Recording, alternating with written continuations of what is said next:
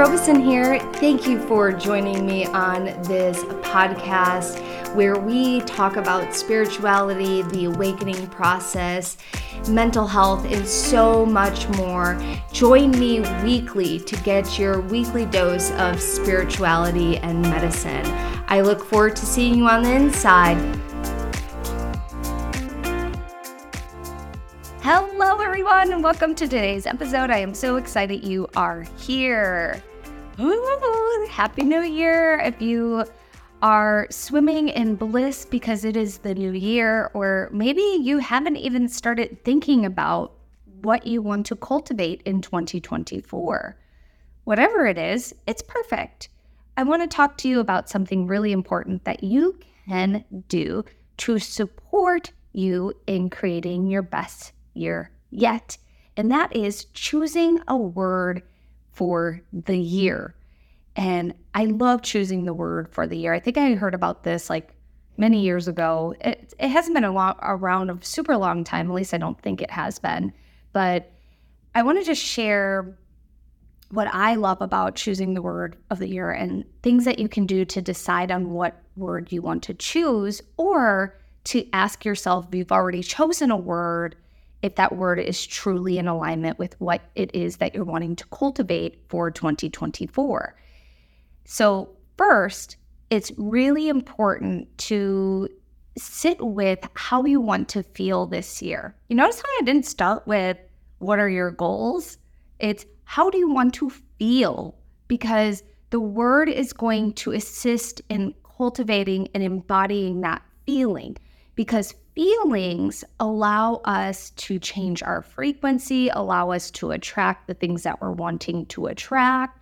It hits the reset button when you're having a character building day or character building moment. And I'll give you an example. Let's say you are wanting to start a business this year and you are overthinking everything. Every time you think about starting the business, you get super nervous. If your word is trust, and when you hear that word, it empowers you, that is going to assist you in hitting the reset button. If you don't sit with the feeling first on what you're wanting to cultivate this year, you might pick a word that doesn't have the feeling attached to it that you're wanting to have. So start with the feeling that you're wanting to embody. That could be bliss, that can be excitement, that could be joy, that can be empowered, that can be so many different things, whatever the feeling is that you're wanting to cultivate. And you can want to cultivate more than one feeling. I know last year I worked a lot with joy. I'm going to continue to work with joy. And my word of the year is epic. Like, one, it gets me super excited. Two, it gives me little butterflies in my belly, which is like nervous, exciting energy. And three, it feels huge. And when it feels huge, for me, in the sense, it feels playful. And it feels just out of reach, but not, if that makes any sense. So you want to start with your feelings. Next, you want to write down a bunch of words that you're attracted to. It can be bold, it could be trust, it could be empowered, it can be joy, it could be abundant, it could be magical. It could be more than one word. It doesn't have to just be one word. It could be a mantra that you want to use for the year. Whatever it is, just brain dump a bunch of words. You could also Google inspiring words to see what words you're attracted to. And then once you write down all those words, see if those words, when you say them out loud to yourself, do they cultivate that feeling that you're wanting to embody for 2024? And if they do, then circle it, make a little note, and then once you go through all of the list, see what words are left and which one or ones really stand out to you to use for the year. Then what you can do, if you're still like on the fence with your word, you can look at your goals and see how those words attach to your goals for 2024 or your intentions. I love saying the word intentions, but what we're talking about is goals as well.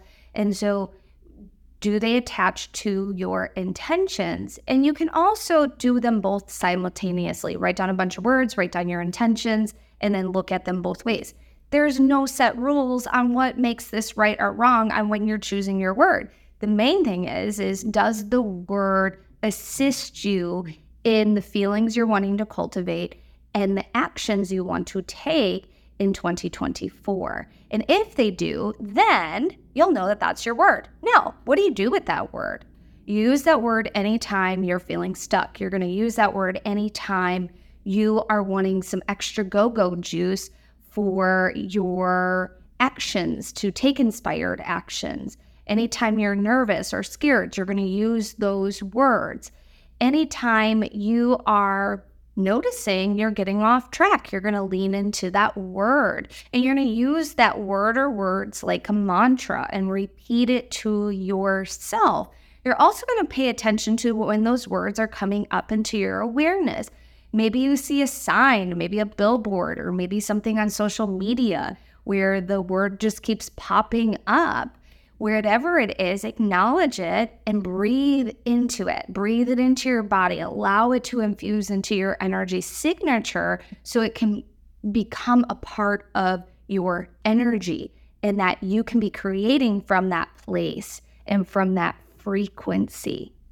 Another way that you can use your word is to journal about that word.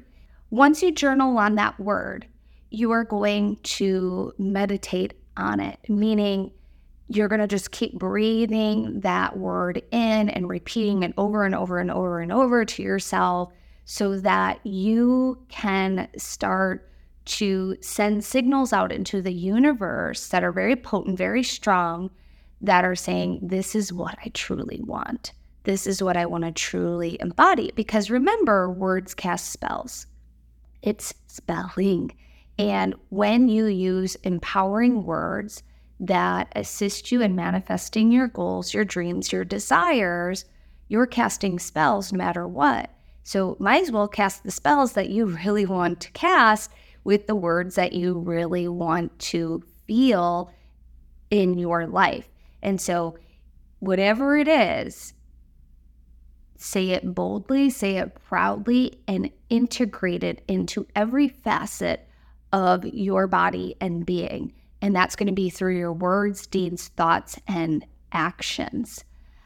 So before we end today, I want to ask you to share with me what your word is and how it makes you feel once you get it. So you can either share in our free Facebook group, which is Awakening with Amy Robeson. You can comment and leave a testimonial on any of our podcast channels, or if you watch our videos on YouTube, which you might be watching this video right now, comment below. Let me know what your word is and how it makes you feel. Research has shown that when you share your goals, which could be your word and how you're wanting to feel for 2024 with at least one person, you are more likely to achieve that goal than if you don't. And so share it loudly, share it proudly with a bunch of different people, share it in our community. I would love to hear from you.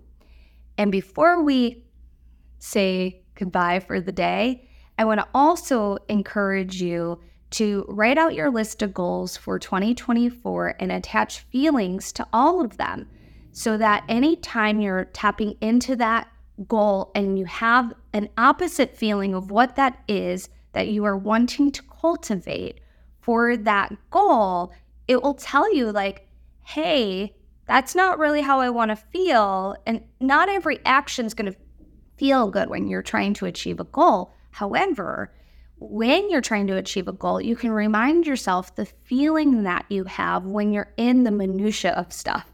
And so attach feelings to your goals, attach feelings to your word of the year, attach feelings to your intentions, attach feelings to your mantras, because all of those feelings are going to empower you in such a positive, uplifting, life-changing way.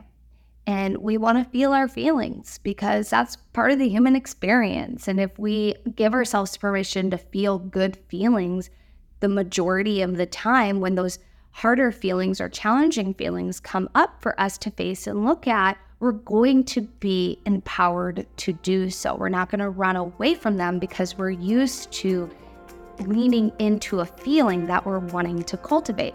Now, I know you might be thinking, Amy, I don't want to feel sad. I know you don't want to feel sad, but just like I tell my 3-year-old, it's okay to feel sad. Feel the feeling. It's okay because it's emotional intelligence. And that emotional intelligence will take you so very, very far. And it will allow you to feel the feelings that are challenging, and it will allow you to feel the feelings that are amazing. And it will assist you in evolving beyond your wildest imagination. So I hope you enjoyed today's episode. Please make sure you like and subscribe and share this with a friend. I will talk to you soon. Bye.